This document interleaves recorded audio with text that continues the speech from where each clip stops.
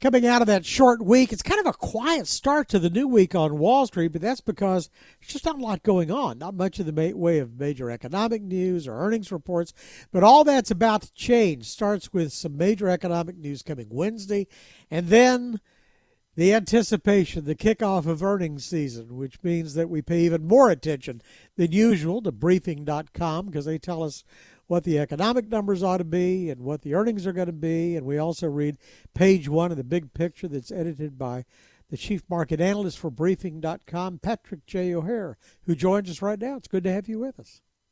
Hello, David. Great to be back with you again. So, Pat, what are we looking for this time around? First of all, I guess in sequence, the big deal has got to be the inflation. We get the consumer price index Wednesday.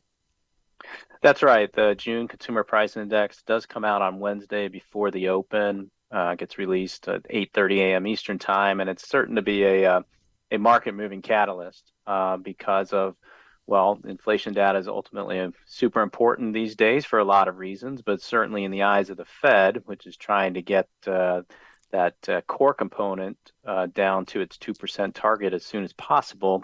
And so we're going to get some insight here as it relates to how things are trending there. I think the previews that everyone's putting out, of course, are implying that you're going to see a great deal of improvement in headline inflation, right? That includes everything. Could possibly see a 3 handle on that, or should see a 3 handle on that, which is great to know. Be up 0.3%. Yeah, 3%. 3.1 is really the consensus estimate for year over year. For year over year. Right, and that includes food and energy. Now, when you exclude food and energy, that's where things get a little stickier, if you will, and that's what is really what is keeping the Fed preoccupied. There you're likely to see, inflation rates stay up about 5% year over year. And while that's an improvement from past months on a year-over-year basis, it's still far too high for the Fed's liking. I heard one analyst, a Redwood analyst, I guess this morning, a former Merrill Lynch analyst who's gone off on his own, Tom Lee, suggesting that there was an upside surprise that could be there. He thought his calculations, especially based on used car prices coming down and that sort of thing, is that we could have a positive surprise, a lower than expected CPI, which would be the catalyst for a big market rally.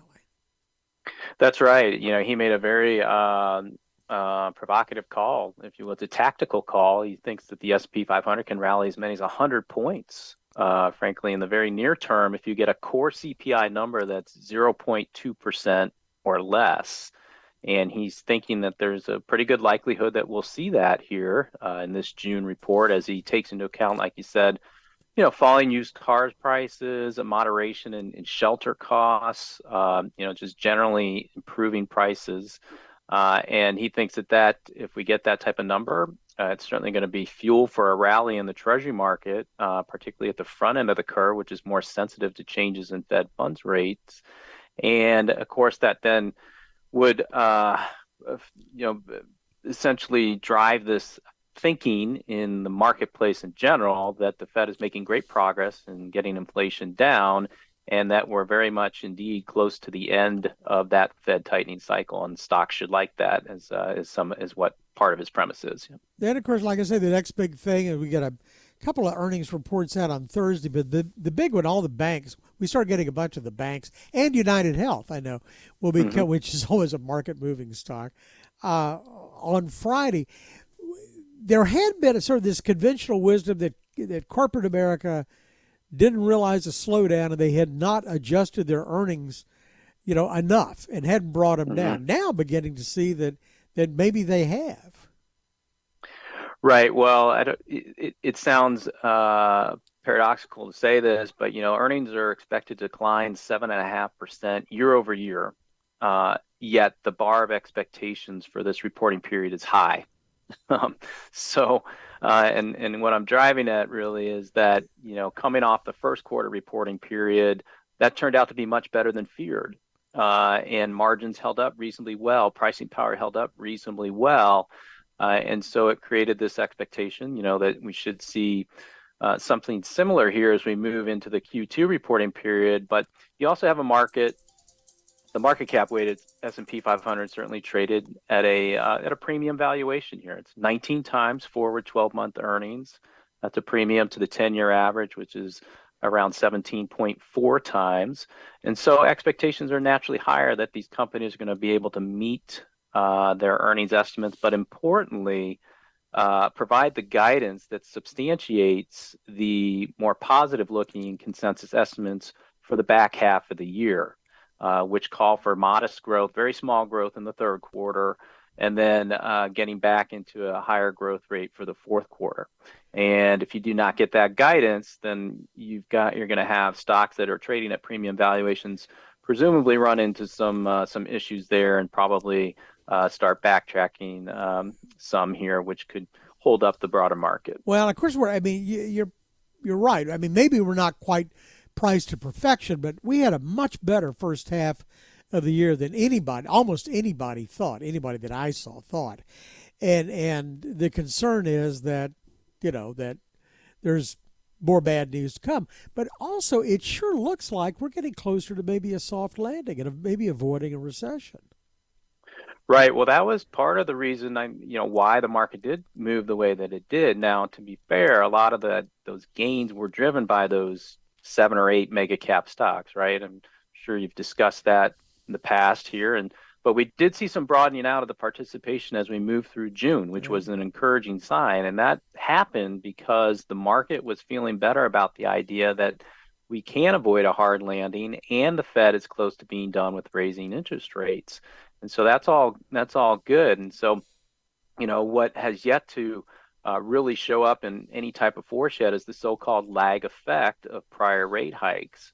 And so that's what does have people feeling, a little bit uneasy under the surface here as we move further into 2023 and we move further away from the Fed's first rate hike, in March of 2022.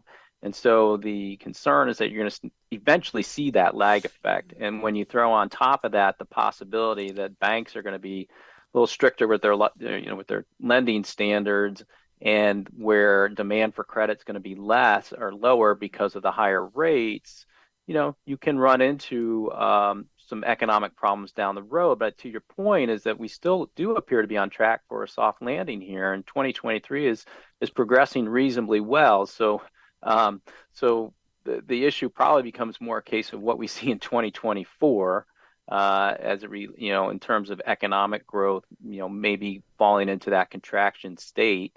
But as of yet, because we have that continued strength in the labor market, there's a continued belief that the economy can indeed manage a soft landing here.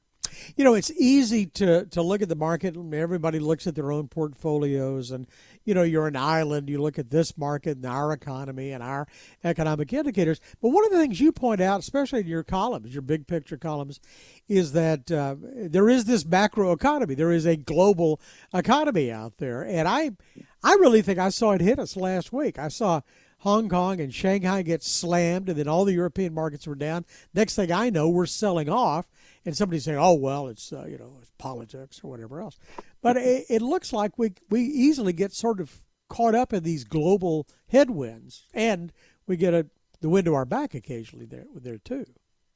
Well, that's right. And I think we can't forget that it's not just the Fed that's been raising rates aggressively, over the last year. You've had the ECB, the Bank of Canada, the Reserve Bank of Australia.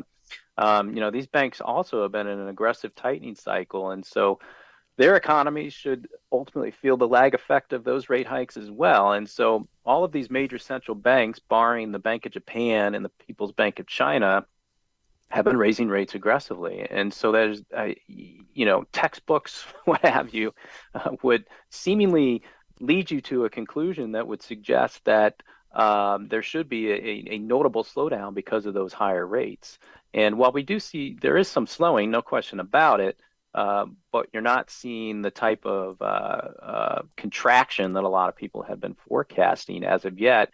And it has in the case of the U.S. certainly, has everything to do with the strength of that labor market, which is keeping consumers earning money and obviously keeps them spending money. And that's super important for an economy that derives roughly close to 70% of GDP from consumer spending.